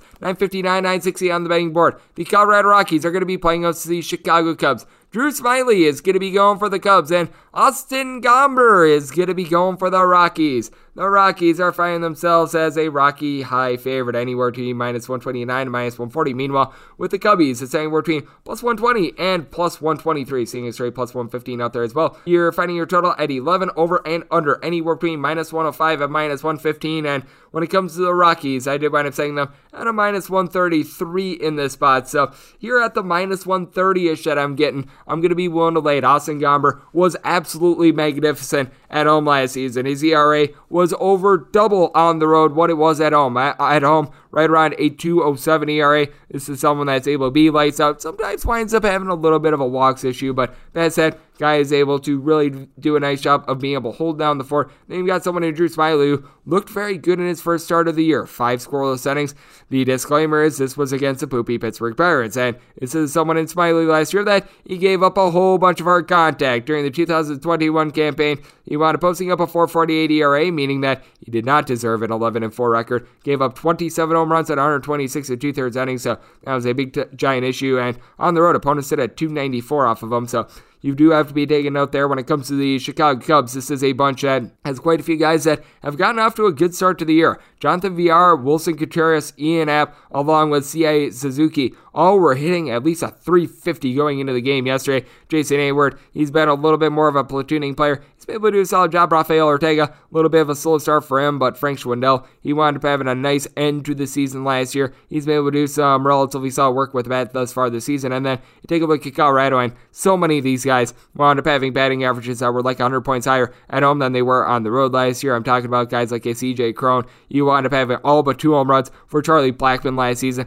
Come at home, Connor Joe, he's able to make this team go. He's got multiple home runs. He's hitting above a 300. Brendan Rodgers, I think, is due for a little bit of a bust out this season. Once again, a little bit of a rough start for him this season, but I do think that he's going to be able to do some solid work. And when it comes to the bullpen, both of these teams are relatively poopy out there. We're just going to call it what it is. You've got Michael Gibbons for the Cubs, who actually used to be a Colorado Rocky. You've got Jesse Chavez, who's very long in the tooth. You don't want to be trusting in guys like a Scott E. Frost and company. And then for the Colorado Rockies, I mean, Daniel Bard has some very good home and road splits. His home ERA is under half of that it is on the road, so he's much more effective at home. Ulysses Justine is a long guy that you really can't rely upon. Tyler Kinley is able to give you a good inning or two, but I do think that Gomber going to be able to continue his dominance at home, which is why I did wind up setting this total at an 11.8. So I'm going to be looking at this total under, willing to lay up to a minus 132 with Colorado, so laying it with the Rockies. 961, 962 on the betting board. The Cincinnati Reds, yes, we are on to Cincinnati, and they're under the road to face off against the LA Dodgers.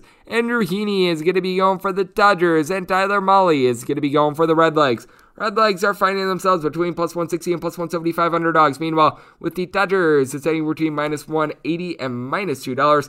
9 is your total. Over and under, anywhere between minus 105 and minus 115. And I set the Reds at plus 142. You take a look at Andrew Heaney, and he was remarkably bad last season. I still cannot get over the fact that he wound up pitching in that Field of Dreams game, and he wound up making the dreams of many batters come true with the way that he wound up giving up homers last year. 5.83 ERA with 29 long balls at 129 and 2/3 innings.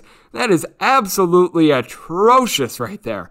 And that's while pitching with the LA Angels, which that ballpark during the nighttime, it's actually relatively pitcher friendly. And then you take a look at Tyler Mahle, and this guy is the ultimate road pitcher, dating back to what we wound up seeing last season. So pretty much over the course of, I would say, 17 road starts, he's got right around a 2.2 ERA. He has been absolutely tremendous with that regard, giving up less than a half home run per 9 innings when he's away from Cincinnati. In Cincinnati, he does wind up giving up a little bit more hard contact. And one trepidation that you do have to have with this Reds team is that the lineup can sometimes be a little bit hit or miss. Brandon Drury, he's already given you multiple home runs this year. Taylor Naquin, he's been able to get on base. And Tyler Stevenson, out there at the catcher spot, he's been rock solid. Jonathan India has been able to give you some solid at-bats, but Joey Votto, much like last season, he's off to a little bit of a rough start. I think that he's going to find it. Question is when. You're having to rely upon Mike Moustakas being able to regain his form. He was injured much of last year. Has not been great. And then Tommy Pham, Aristides Aquino, Jake Fraley out there in the outfield. These guys have been a hot mess. And then for the LA Dodgers, this is literally the Death Star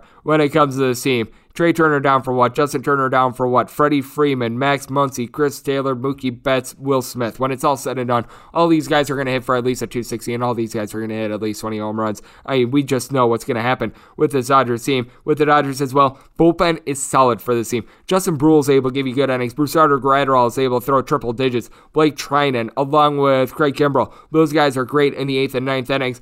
for the Reds. It is a little bit more of a shaky bullpen, but Luis Cessa, when he's not being used as an opener, is actually halfway decent. Art Warren has been able to come through for this team. I actually think that you're going to be able to get some good innings out of Justin Wilson this year as well. I just take a look at the spot. Tyler Mahle is by far the better pitcher than Andrew Heaney in this game. Obviously, the Dodgers have a better lineup, but setting Andrew Heaney as about a $2 favorite, that just is offline, in my opinion. Did wind up setting my total at a 9.2. I think that both teams could be able to hit some deep balls in this game, especially with this being a day game out there in LA where the ball travels much more fluidly than during the nighttime. So looking at an over on the 9, and with the Reds, set them at plus 142. So going to be taking a look at the plus price. Here we go with the DK Nation pick of 963, 964. You've got the Slam Diego Padres, and they're going to be playing us to the Atlanta Braves, as you've got Bryce Elder, who's going to be going for the Bravos, and Yu Darvish going to be going for the Padres. Padres find themselves as anywhere between minus 129 and minus 135 favorites. Meanwhile, plus price with Atlanta is anywhere between plus 110 and plus 120.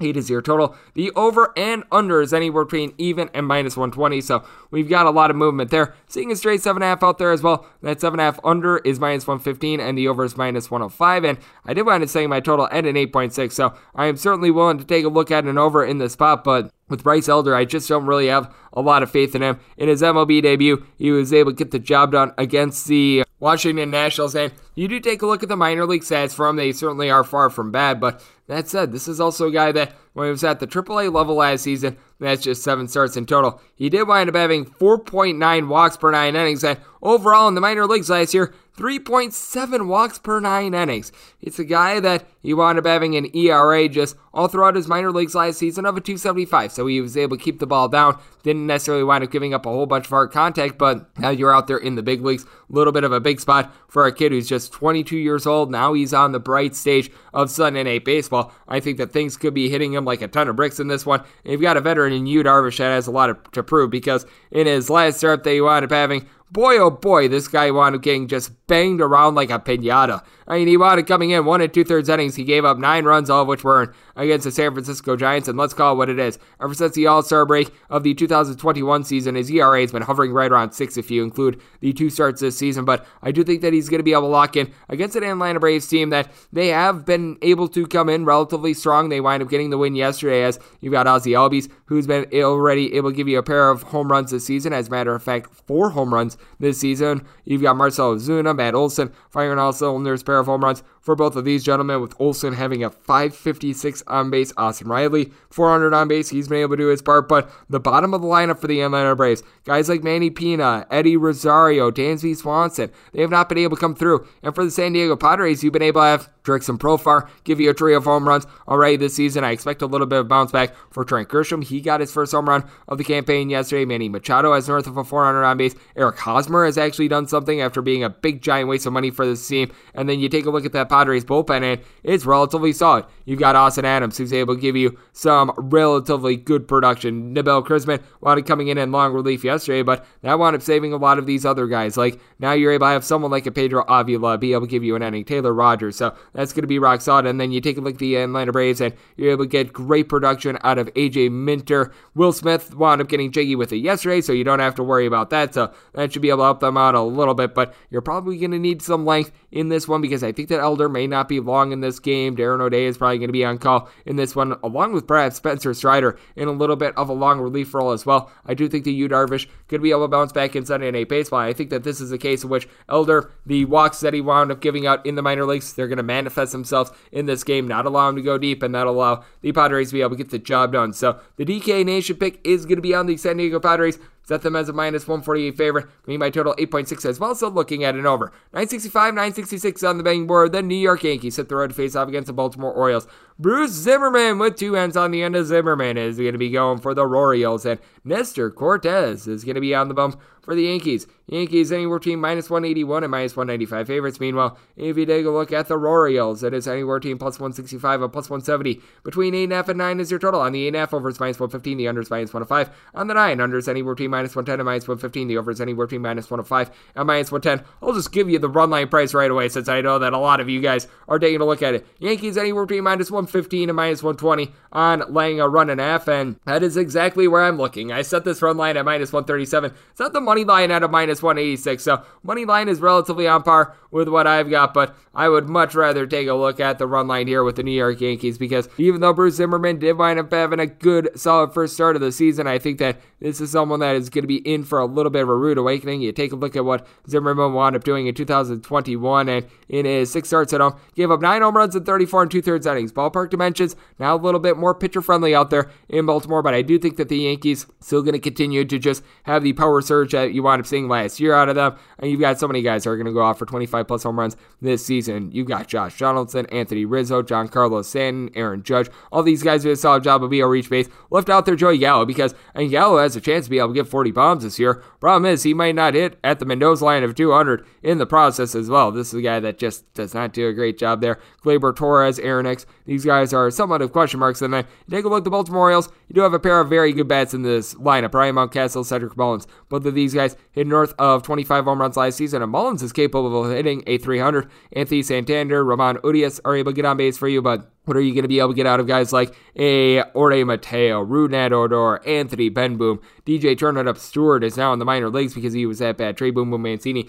able to give you some power, but this is an Orioles bullpen that is legitimately one of the worst that you're ever going to find. Felix Bautista and Paul Fry are being relied upon for big innings. That is not a good sign. And then with the Yankees, this bullpen ranks in the top 5 in the big leagues in terms of ERA right now. Aroldis Chapman has been all over the place, and really since June of last year has a north of 5 ERA. You really can't rely upon him, but you can rely upon Jonathan Loaizaga. You can rely upon Miguel Castro. Even Chad Green is able to give you some good innings. So I do take a look at this spot. I do think that Nestor Cortes going to be able to come to the forefront. We were talking about it with our good friend Curtis Rogers. Had a 3-ish ERA last season, and this year 4 1/3 innings, scoreless against the Toronto Blue Jays, be able to lead it off. And a guy that on the road, he wasn't necessarily quite as dominant as he was at home, but in 10 total appearances last season, opponents hit at 223 off of him. He posted up a 3.28 ERA. I think that he's going to come in. He is going to be able to get the job done. Now, I do think that Yankees are going to be able to put a hurting on Zimmerman and company. I did wind up saying this total at a 9.7, so this is a case in which I'm going to be taking this total over, and I'm going to be taking the Yankees on the run line. 967, 968 on the betting board. The Minnesota Twins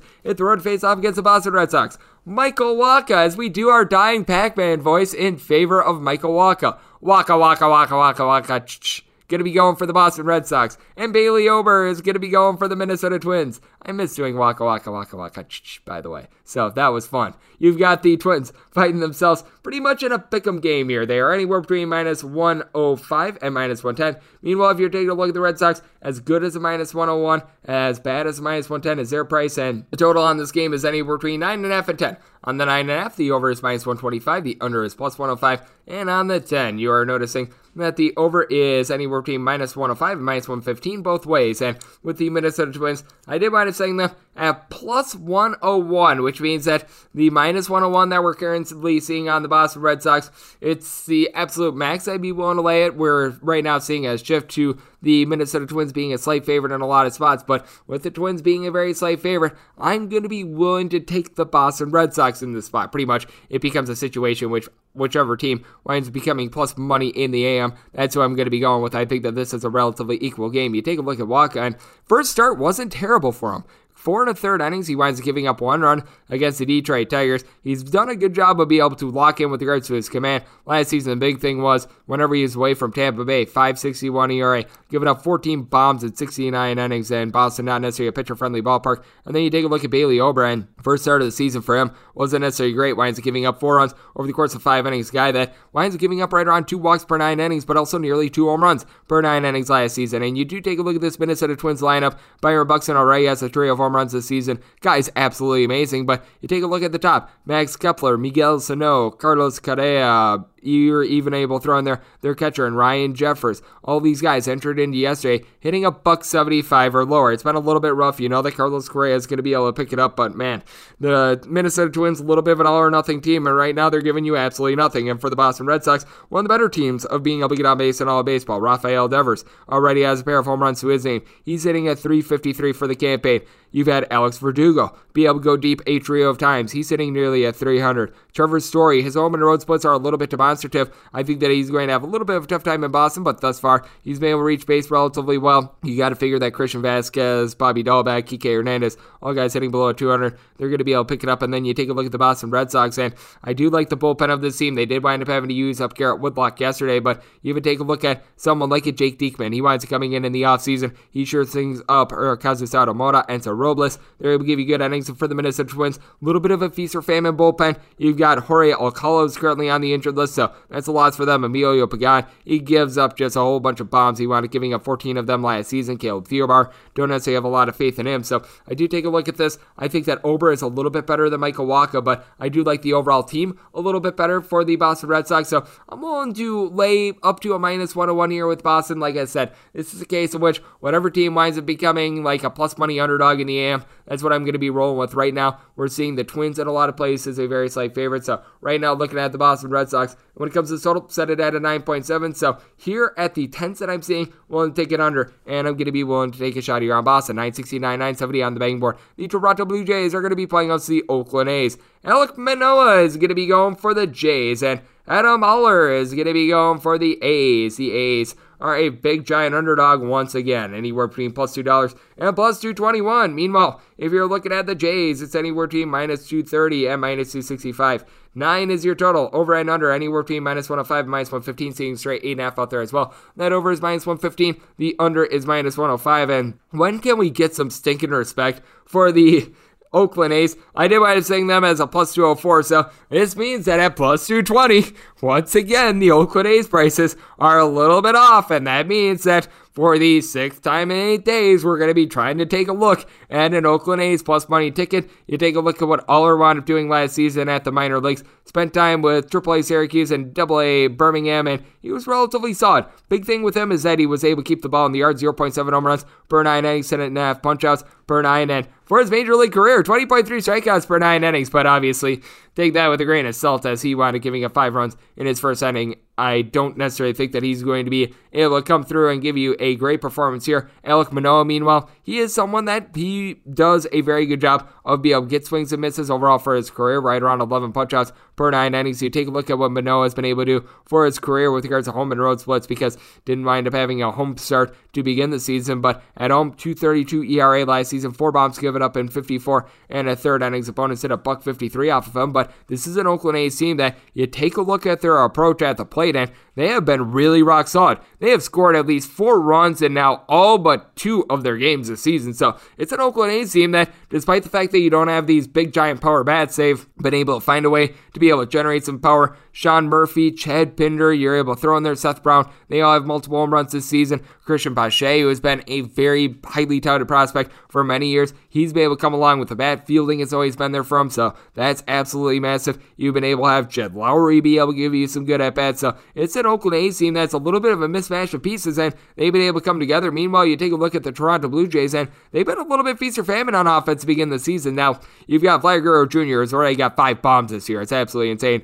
what you've been able to see out of him. Matt Chapman, he's a little bit of a dead bat. He does have multiple home runs this season, but we saw what he wound up doing ironically enough in Oakland last year. Not necessarily great. You need a little bit more consistency out of these guys that they wind up platooning a little bit more, like a Remiel Tapia. You need a little bit more out of Alejandro Kirk and the catcher spot in general. We know what Bo Bichette is going to be able to do. He's currently hitting right around the Mendoza line. That is certainly going to be ticking up, but also with the Blue Jays, it is a bullpen that is not necessarily so great. Taylor Saucedo wound up being placed on the injured list. He's currently not with the team. Julian Merriweather, Tim Mazza, these guys are a little bit up and down. They used up Yimi Garcia yesterday. And for the Oakland A's, Lou Trevino, not necessarily the world's greatest closer for this team, but someone like a Sam Maul is able to give you some good innings for this team. Deolis Carrera has been on the injured list. That's been a little bit tough, but they've instead been giving opportunities to Adam Clareric, Justin Grimm. These guys have taken them and run with these opportunities. And Ryan Keselani, if you need him for long relief, he is there as well. I do think that Manoah should be a relatively sizable favorite, and I do think that he's the Blue Jays' best pitcher, but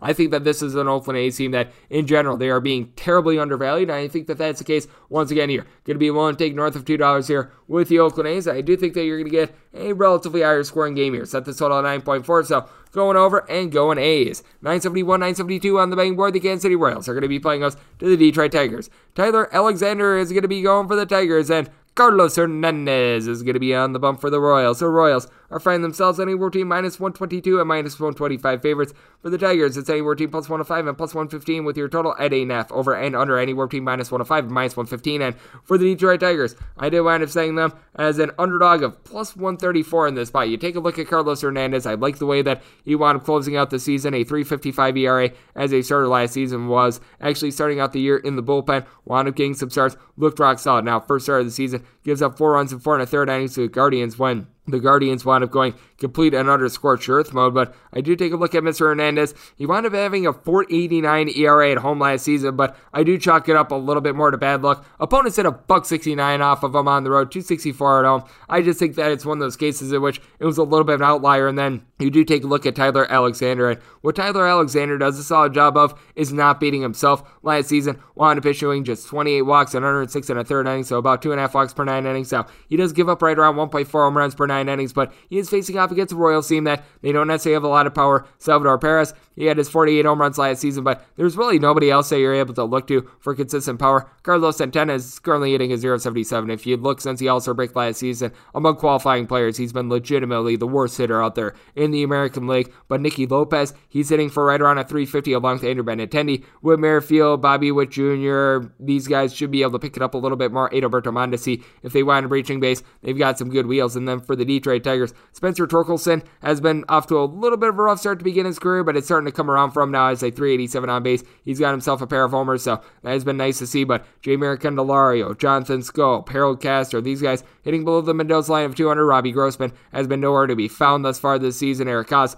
has a home run to his name, but he's been struggling a little bit as well. And you take a look at both of these bullpens, and they're both very rock solid. You did wind up having to use up Will Vest along with Drew Hutchinson and Jason Foley yesterday for the Detroit Tigers, but that means that Gregory Soto is going to be out there along with Alex Lang, so you've got some good pieces there. And for the Kansas City Royals, Scott Barlow, Jake Brentz, these guys are very solid for this team. Josh Staymount is one of the more underrated closers out there in the game. Only wound up having to use up 10 pitches yesterday, so that's good, along with having Joel Payampa. So I do think that the Royals going to be able to get it done with their bullpen. Royals don't necessarily have a lot of pop in the bat, but I do think that they're going to be able to hit a pitcher contact guy in Mr. Tyler Alexander. So one late here with the Royals, set them as minus 134 favorite. They might make my total 8.4 as well. You've got just a big giant lack of power with both of these teams, and we've seen it. Neither team has been able to get past 4 runs in this series thus far. So looking at an under and looking at the Royals, 973, 974 on the betting board. The Chicago White Sox are going to be playing us to the Tampa Bay Rays. JP Fireisen is getting the start for the Tampa Bay Rays, and Vince Velasquez is going to be on the bump for the White Sox. The White Sox are finding themselves anywhere between minus 108 and minus 115 favorites. Meanwhile, if you're taking a look at the Rays, you're going to be finding them anywhere between minus 110 and minus 102. 8.5 is your total. Over is anywhere between minus 120 and minus 125. Under is anywhere between even and plus 105. This is a Rays bullpen that right now, they've been just dealing with a lot of injuries in general, especially with the fact that you've had to use a few openers. You wind up having Luis Patino wind up going out in the first inning of a start about a week or so ago. So it is a Tampa Bay Rays team that they're not necessarily coming in great form, and when you've got JP Fireisen getting the start, that's not necessarily too terrific. I think that you can get multiple innings of JP Fireisen, and Fireisen, a very good reliever, but with that said, it is going to be the wholesale approach. You got to think that you're probably going to be seeing quite a bit of someone like a Jalen Beeks who hasn't thrown in a few days, and Beeks always has been a little bit of a roll the dice guy. Someone who last season wound up having a 3.26 ERA, but just throughout his career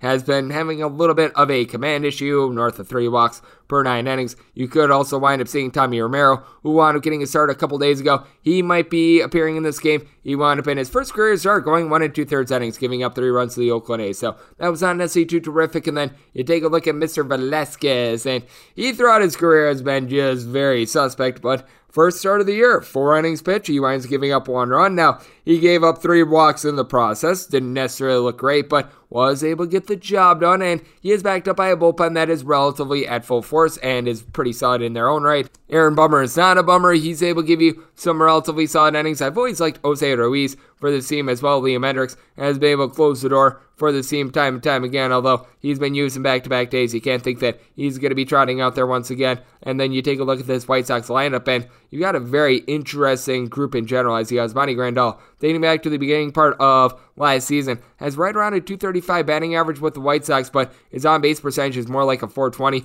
Eloy Jimenez, he was able to bust out with a few hits yesterday. Jose Abreu, he's been able to hit like 100 RBI each of the last few seasons. He got a home run yesterday. Tim Anderson, he's hitting a 440. Andrew Vaughn, he's got multiple bombs. He's hitting nearly a 350. And then you take a look at the Tampa Bay Rays and Brandon Lau, he's been able to get loud. He's been able to give the team a trio of home runs, but Randy Arozarena has had a little bit of a rough start to the year. He, Yandy Diaz, you're able to throw in there Mike Zunino, Brett Phillips, they're all hitting a 200 or worse to begin the season. Ji-Man Choi, and he got 526 is absolutely ridiculous, but everyone else for the team has been having a little bit of a tough time. They bring in Harold Ramirez. He's a good bat for the team as well, but I do take a look at the Tampa Bay Rays. They've just been utilizing their bullpen in strange ways. They've really been strained by injuries. I do think that when it's all said and done, the Rays are going to be one of the most competitive teams out there in the American League, but right now, they're just dealing with injuries, and we notice it with Vince Velasquez. Typically, he actually looks relatively solid at the beginning of the year, and then he just completely tapers off after the All-Star break, and I think we're going to see that once again. Willing to lay up to minus 114 here with the White Sox, so I'm going to be willing to lay it. So my total at 9.1 as well. I do think that you see both of these teams wind up being able to bust out for some runs in this game after a little bit of a low scoring first two games of the series. So looking over and looking White Sox, 975, 976 on the betting board. The Walker Texas Rangers are going to be playing us to the LA Angels. You've got Mr. Jose Suarez going for the Angels, and Martin Perez is going to be on the bump for Texas. Texas is finding themselves as a little bit of an underdog here, getting them anywhere between minus 105 and plus 107. Meanwhile, with the Angels, it is anywhere between minus 113 and minus 117. 9 to 9.5 is your total. On the 9, over is minus 120. The under is even. On the 9.5, under is minus 120, and the over is even. And with Mr. Suarez and company, I did wind up saying the Angels as a plus 113 underdog. I feel like bookmakers are starting to really overvalue the LA Angels once again. You take a look at Suarez, and for his career, it's been very up and down for him. When he wound up becoming a starter last season, he was not as effective as he was coming out of the bullpen, and a big reason why he does wind up giving out quite a few walks. A career walks per 9 rate that hovers a little bit above 3, and then you take a look at Martin Perez, and he's got some of the same issues as well. You take a look at what he wound up doing in 2021, though, while he was with the Boston Red Sox, and while he's with the Red Sox, a 3.71 ERA away from Boston, 5.64 while he was in Boston, so clearly a guy that's a little bit more comfortable when he's away from the city of Boston. His walks per 9 rate, he's been able to drop it a little bit more recently. Last year it was more around a 3-ish, so he was able to keep that a little bit more in line. And for the Texas Rangers, obviously it's a bunch that they wound up adding some bats in the offseason. Corey Seager's hitting above 300 for the team. Marcus Semien just has not been able to get out of his own way, but he had 45 bombs last season. He's going to be able to turn it around. Willie Calhoun was legitimately one of the most unlucky hitters in baseball in terms of batting average versus expected batting average last season. We were talking about it with Curtis Rogers, Shohei Ohtani, Mike Trout. You know what you're going to be able to get from them for the LA Angels, and when it's all said and done, both of these guys are going to give you north of 30 home runs. Both of these guys are going to be able to do a great job of being able to get on base, but what are you going to be able to get out of Anthony Rendon? Hitting right around 200 this season. Joe Adell, he's hit a couple home runs, but he's also set fire to the rain with regards to his batting average below the Mendoza line of a 200. Brandon Marsh, okay start to the season for him, and I will say you've been able to get some good at-bats out of Matt Duffy, but also with the bullpen of the Angels, you've got one very good reliever that's able to lock it down in Rocio Iglesias, but Brian Moran, Oliver Ortega, along with Jimmy Ergo, what are you going to be able to get out of these guys? Meanwhile, for the Texas Rangers, Joe Barlow is actually halfway reliable for the team. Alberto Abreu is someone that I do like. Spencer Patton last year was lights out for this bunch, so I do like Texas in this spot. I did wind up setting them as a minus 113 favorite. I do think that you're going to get a little bit of a higher scoring game. I did wind up setting the total at a 9.2. At the 9.5, I'd be willing to take a look at an under. Depends upon how things wind up shifting, because opener was 9. I was willing to take that over. Now we're seeing mostly 9.5. So at a 9, I'm going to be willing to take an over. If this winds up settling at 9.5, going to be looking a little bit more at an under, and with the Texas Rangers, willing to take the plus price with them. 977, 978 on the betting board. The Seattle Mariners are going to be playing us to the Houston Astros. Jose Urquidy is going to be going for the Astros, and Matt Brash is going to be going for the Seattle Mariners. Mariners are finding themselves as an underdog in this spot, anywhere between plus 107 and plus 112. Meanwhile, for the Astros, anywhere between minus 117, minus 130 is your price. 8 to 8.5 is your total on the 8.5. Under is minus 125. The over is plus 105 on the 8. Over is anywhere between minus 110 and minus 120. Under is anywhere between even and minus 110. And when it comes to the Houston Astros, wound up setting them at a minus 131 in this spot. Now, with Matt Brash, looked relatively solid in his first career start, and this is someone that is going to be a very good starter for a very long time when it comes to this Seattle Mariners team, and it's really he and Logan Gilbert that are going to be in takeover mode for this bunch. But you do take a look at what Brash wound up doing at the minor leagues last season. Certainly was able to get a bunch of swings and misses. I believe that he wound up beginning his career actually pitching at the college level. I think that it was for TCU, if I remember correctly. Might have been for Niagara University. It's one of those two, but you do take a look at him, and the big thing for him, 4.5 walks per 9 innings last season. That is a little bit of an issue there. He does a good job of being able to get swings and misses, does a good job of being able to keep down the contact, but this is a Houston Astros team that is one of the best with regards to plate discipline in all of baseball. Fewest strikeouts per at-bat that you're going to find of any team. And for Jose Urquidy, he's not a guy that's going to give you a lot of strikeouts, but he's going to be able to give you some length because he does a good job of not necessarily hurting himself. You take a look at last season, 3.62 ERA on the road, a 3.86 ERA, giving up 8 home runs in 56 innings, opponents hitting at 229 off of him. That's certainly going to fly because he winds up giving up right around 1.7 walks per 9 innings, and he's backed up by a bullpen that is relatively solid. I do like the fact that you've got locked up for the long term someone like a Ryan Presley, who he seems to be dealing with a couple of injury issues right now, so he's not going to be available in this game, but Blake Taylor is someone that you are going to have in the fold for this game. Phil Maton is someone that you're able to rely upon. Brian Abreu, if you need him to be able to give you some innings, you're able to get those as well. As it was pointed out by Curtis Rogers, got a pair of big bats. They're going to be out of the fold in this one. Yordan Alvarez, Mitch Haniger. I expect both of these guys to be very solid for their respective lineups, but what Haniger means to the Mariners, a little bit more so than Alvarez to the Houston Astros, because the Astros, they're able to just plug and play at this point. I mean, the young outfielders that you've got, Kyle Tucker, Chas McCormick, Jose Siri, all these guys with a full season, they're able to give you 25 plus home runs. They all do a great job of being able to reach base. Jeremy Pena has been able to do a solid job with the right around a 321 on base entering into the game on Saturday. Alex Bregman has multiple home runs. Jose Altuve has yet to go yard this season, has been off to a little bit of a rough start. You know that he's going to pick it up along with Yuli Gurriel. And then for the Seattle Mariners, it's a team that was towards the bottom of the league in terms of batting average last season. Haniger, he entered into the game on Saturday having hit 3 of the team's 9 home runs. You've got Eugenio Suarez, who's went deep a pair of times, but he's hitting right around the Mendoza line of 200. Ty France can be a little bit up and down with his bat. Adam Frazier has been off to a little bit of a rough start, and really ever since getting traded from the Pittsburgh Pirates has not been himself. So that's an issue now. With the good news with the Mariners is that the bullpen for this team, very good. Drew Steckenrider is able to give you good innings. Even Matthew Festa has looked better this season than he was last season. Anthony Michevich, Andre Munoz, they're able to give you some good innings, but that said, I think that Urquidy is just a little bit more set for this moment. I think that Brash is going to be solid down the line, but I think that his lack of command really going to hurt him in this spot. I did wind up setting this total at an 8.6. I'm going to be willing to take a look at the over. The Houston Astros just do a great job of being able to hit it in general, and ball in Seattle during the daytime travels a little bit differently than the nighttime as well, so that's a little bit of a factor here, looking at the over and looking at the Houston Astros. And to wrap things up with 979, 980 on the betting board, the San Francisco Giants hit the road to face off against the Cleveland Guardians. You've got Aaron Savali going for the Guardians, and Alex Wood is going to be trying to lay the wood to the Guardians for the Giants. Giants anywhere between minus 124 and minus 130 favorites. Meanwhile, if you're looking at the Guardians, anywhere between plus 115 and plus 120 is your price. 7.5 is your total. Over is anywhere between minus 110 and minus 115. Under is anywhere between minus 105 and minus 110. Seeing a straight 8 out there as well. That over is minus 115 and the under is minus 105. And I did wind up setting the total at an 8.7. I'm going to be willing to take a look at the over end with the San Francisco Giants. Set them as a minus 122 in this spot. If you wind up taking a look at the run line, you're finding it right around a plus 135 to a plus 140. At a plus 140 run line, I'd be willing to take a shot here on the Giants, and we've noticed that this has come down from the opener. It was at minus 140. Now we're seeing this more in line with what I wound up having. I need about a 2-cent move on the money line of minus 124 to get down to that minus 122, but right now, a lot of money is coming in on the Cleveland Guardians, so right now I am just determining what is going to be the better value, the money line or the run line.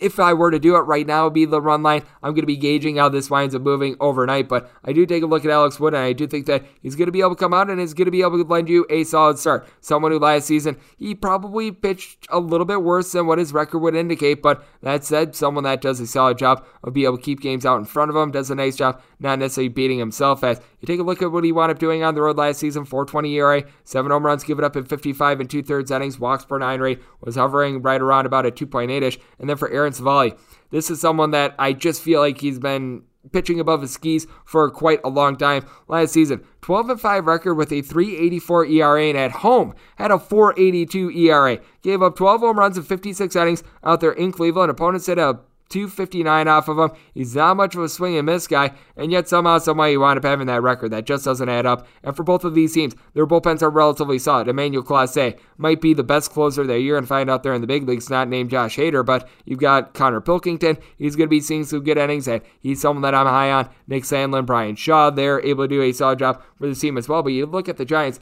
only bullpen in the big leagues last season that wound up finishing up the season with a sub-3 ERA. Jarlin Garcia, Camilo Doval, they're able to give you some good innings, but on top of that, you've got Tyler Rogers, you've got Jose Alvarez, you're able to throw in there someone like a Sam Long, who's able to give you a little bit of long relief, Zach Liddell as well. And then for the San Francisco Giants, they just do such a good job with their splits. You've got Brandon Belt, who's been getting a home run every about 13 or so at bats since the beginning of last season. Mike Yastrzemski was one of the most unlucky hitters in all of baseball last season. I expect to turn around from him. Jock Peterson sitting above a 300 thus far this season. Wilmer Flores does a good job of being able to reach base. He's able to give you a little bit of power. And Joey Bart, he's already got a pair of home runs. He's hitting right around 300. And for the Guardians, you do have Steven Kwan, Jose Ramirez, and then the unsung hero, Owen Miller, all hitting at least a 400. And for Owen Miller, there was a point in yesterday's game in which he had a 560 batting average. Just absolutely insane what we've been seeing out of him. I just don't know how sustainable it is. Franmil Reyes, Jose Ramirez, they both wound up having 30 home runs last season. Nobody else on this team really has a lot of power. But Amed Rosario, he's able to get on base for you. But I do take a look at Aaron Savali, not necessarily very bullish on him with the way that things have been coming down. Probably going to be a play for me on the San Francisco Giants if this line move continues. Like I said, set this at a minus 122. So we're waiting on a little bit of a line move, determining whether it's going to be Giants money line or run line. But I do think that Savali going to give up some runs in the spot. Semi-total at 8.7, so looking at an over as well. And that will wrap things up for the Sunday edition of the Baseball Betting Show, now part of the VSiN Family Podcast. A big thanks to Curtis Rogers of 710 ESPN in Seattle for joining me in the last segment. If you like what you're hearing from this 5 podcast, the Baseball Betting Show, you're able to subscribe wherever you get your podcasts, Apple Podcasts, Google Play, Spotify, Stitcher, and TuneIn. If you've got a question, comment, segment idea, what have you for this podcast, you've got one or two ways to be able to fire those in. First one is my Twitter timeline at J_41. Keep in mind, letters EM, they mean does not matter. So as per usual, please send these into the timeline. Other ways, find an Apple Podcast review. If you rate this podcast 5 stars, very much appreciated. And then from there, you're able to fire whatever you'd like to hear on this podcast via the 5-star review. Coming at you guys every single day throughout the baseball season. And that means I'm coming at you once again tomorrow. Thank you so much for tuning in.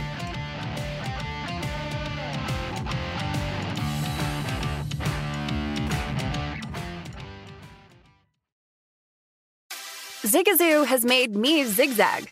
What I mean by that is I swore I would never let my kids on social media. But now I'm setting them loose on Zigazoo.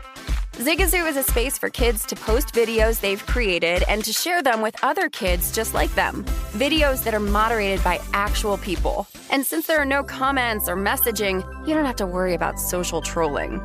Zigazoo, the world's largest social network for kids. Download the Zigazoo app today. Martha Stewart, the original influencer. When I think about anything, I think about the way that she did it first. The media mogul. 5 to 6 years ahead, she saw what was coming. The prisoner. The rise, the fall, and the reinvention of an American icon. Once Martha paved the road, everybody else pretty much copied her. A CNN original series, The Many Lives of Martha Stewart, now streaming on Max. Welcome to the Scene to Scene podcast. I am your host, Valerie Complex. Today, I am chatting with Ji Young Yu. Ji Young stars as co-lead in the 6-part limited series Expats. I think I learn a little bit with every character that I play. I think usually I play a character and it causes enough introspection that I learn something about myself. I honestly can't gush enough about Freaky Tales. I'm so excited to share it with more people. If you like what you hear, be sure to review, like, and subscribe to the Scene to Scene podcast. There's plenty to celebrate in March and